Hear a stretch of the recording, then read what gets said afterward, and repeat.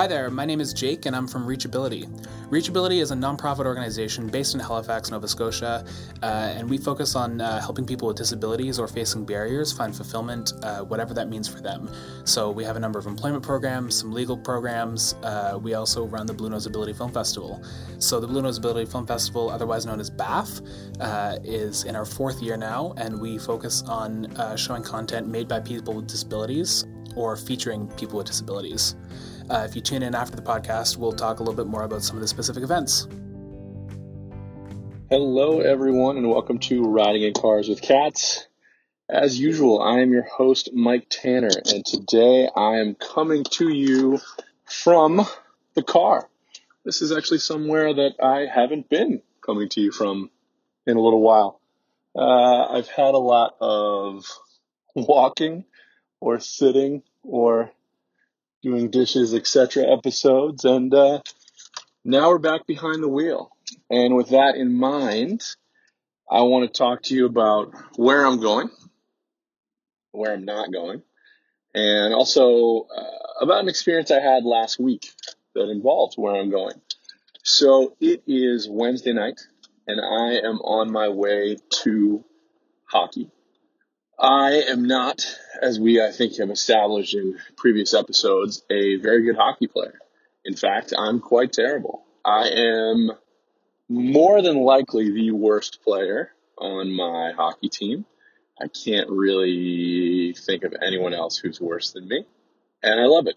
I only started playing a few years ago. Well, few is a stretch now. I think it's close to 10, probably 8.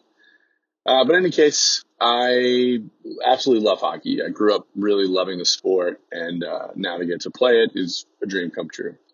And last week, hockey was on Halloween. Not only was hockey on Halloween, but it was in a different location than we are used to having our hockey at. So normally I play at a place called the BMO Center, which is in Hammonds Plains, Nova Scotia. And it's one of these new 4-pad facilities, so 4 hockey rinks all in one.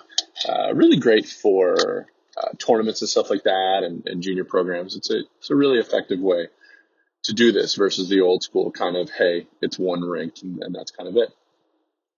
But last week we couldn't play there, so instead we had to play at the RBC Center. The RBC Center is a new 4-pad facility in Dartmouth. And so Halloween happened. Luckily, my game wasn't until, I think, 10:30 or so. So most of the festivities with the kids were all finished. Kids were in bed. That part was fine.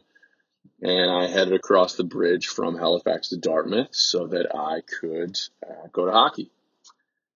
When I got there, I discovered that we were missing a few players. So at any given time, if you're excluding the goalie, there are 5 players on the ice in hockey. And so a nice number to have is maybe 10 players, maybe 13. This gives us a couple of lines and some room to play with. We thought we were going to have 11 players, and the last minute, a few people weren't able to make it, and we ended up with 7. Now, 7 players, 7 skaters means you have 1 substitute on your forward line and 1 substitute on your defensive line. And that means you play an awful lot of hockey. But wait, there's more. This particular rink that we were playing in is Olympic-sized ice. If you're wondering what that actually means, it means way bigger. So we all had this sort of sense of dread of, there's not enough of us. We're playing on this big ice surface. This is going to go poorly. And from a sheer score perspective, sure, didn't go great. We did lose. Final score, I think, was 7-3 or something like that. We are on pace to win the league championship. And I only say that because we are 0-6 or 0-7. And the first year in this league, we went 0-11 and then ended up winning the championship. So we're on pace for another championship season. But in this particular case, I actually thought we played pretty well. I thought that the extra space gave us a lot more time with the puck, a lot more time to look around. I know I didn't feel quite so rushed as I normally do when I'm playing. Normally I get the puck and I give it away because I feel like people are on top of me.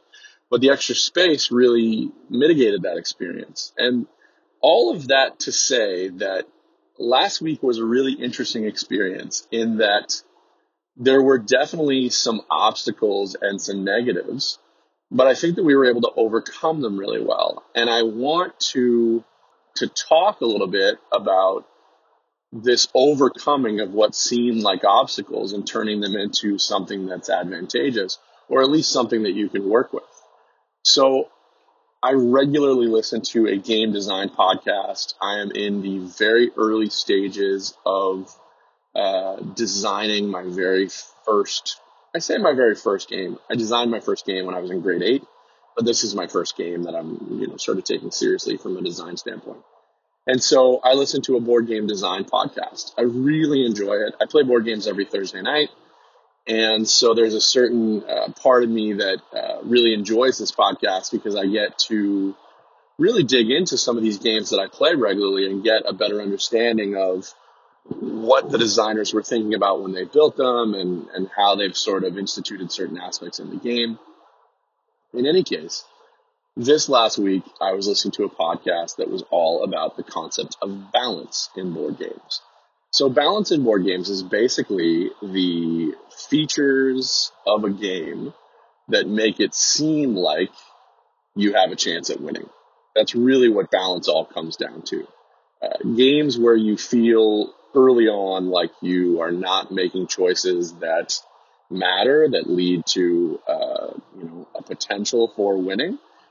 Those kind of games are pretty easily and pretty quickly put by the wayside because it's just no fun to immediately feel like you're going to lose. One of my least favorite games of all time is a game called Pandemic. Now, Pandemic has a feel right out the gate like you're going to lose. There's no way you could win this. And I've never enjoyed it for that reason. Now, we've played Pandemic Legacy, which has some of that same tension, but with the idea that you can actually pull it off. And I find it to be a much more complete game in that regard. I really enjoy Pandemic Legacy. So in this particular session, the individual is a man named, I believe, Isaac Vega or Vargas. I honestly should know this. He was talking about some games that he had designed, and one of them is a very, very well-known game in board game circles called Dead of Winter. So Dead of Winter is a game in which you play survivors of the zombie apocalypse. You are part of a colony trying to survive the dead of winter. It is a very intense game. It is very easy to lose.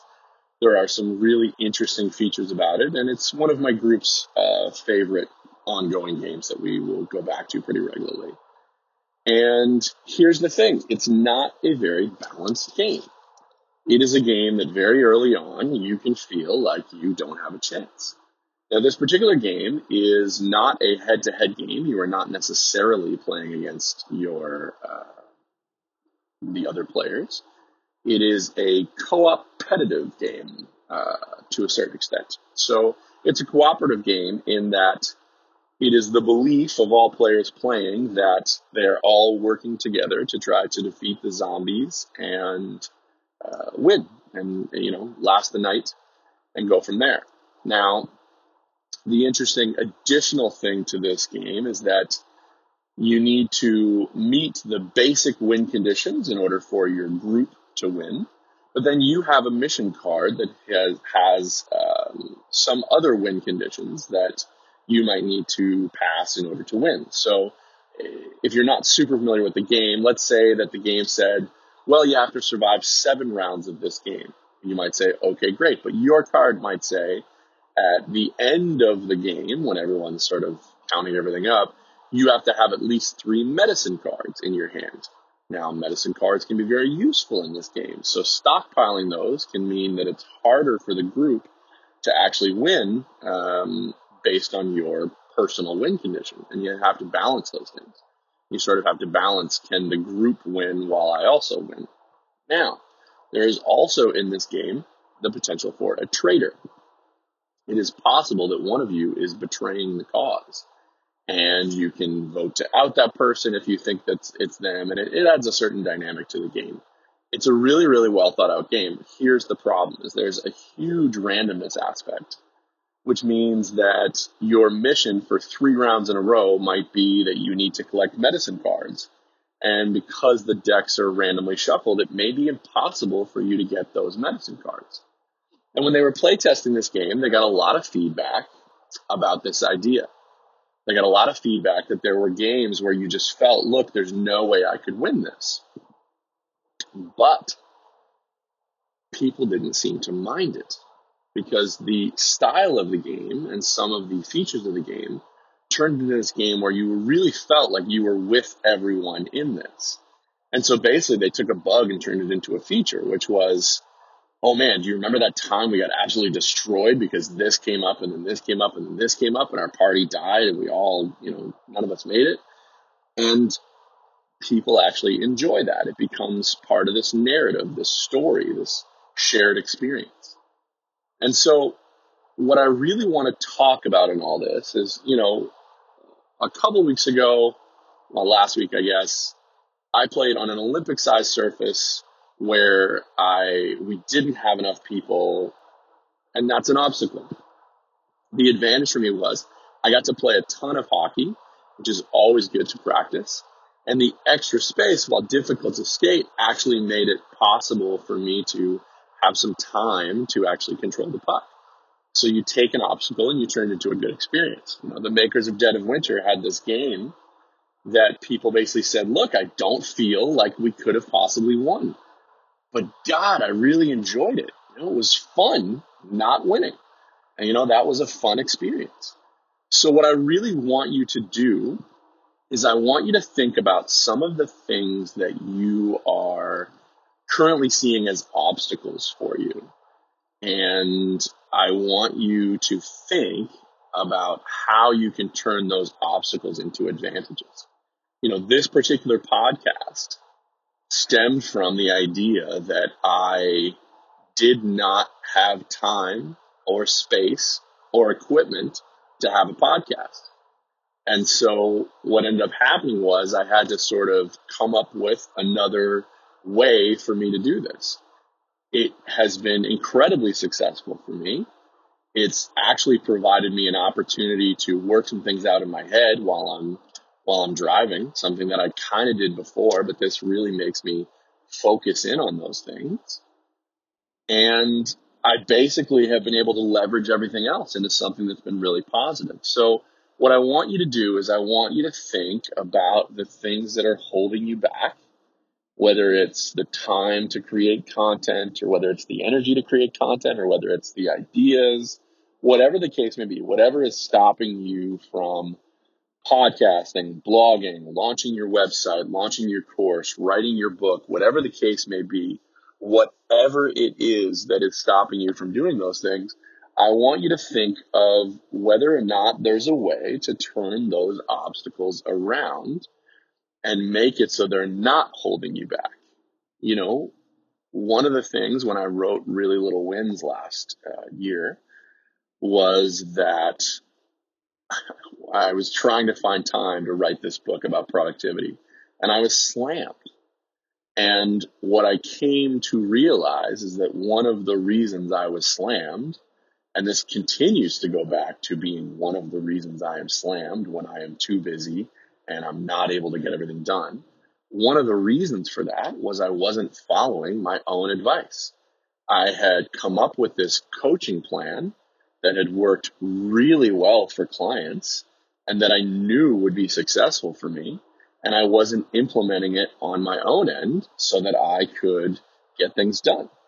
And so not only did implementing it mean I got to write the book, but it really put me in the mindset of how functional that book could be.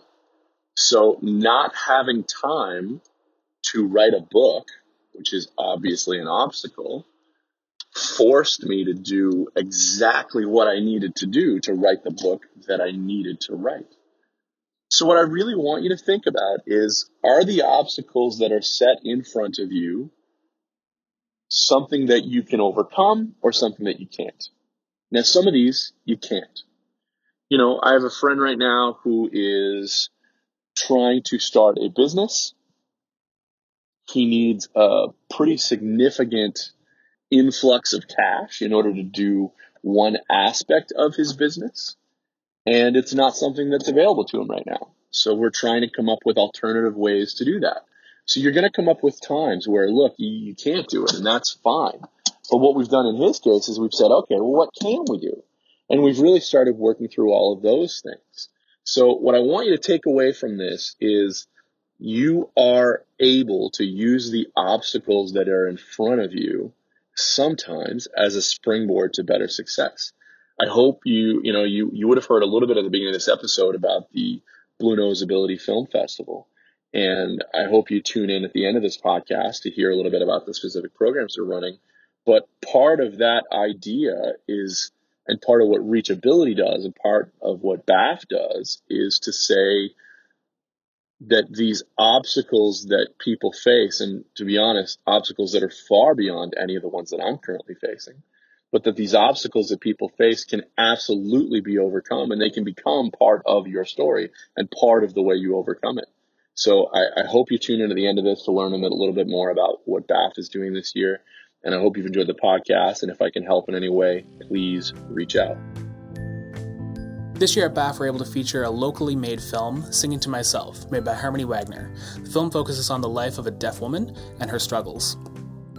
Come to the Natural History Museum on December 1st in the evening to see the film and meet the filmmaker.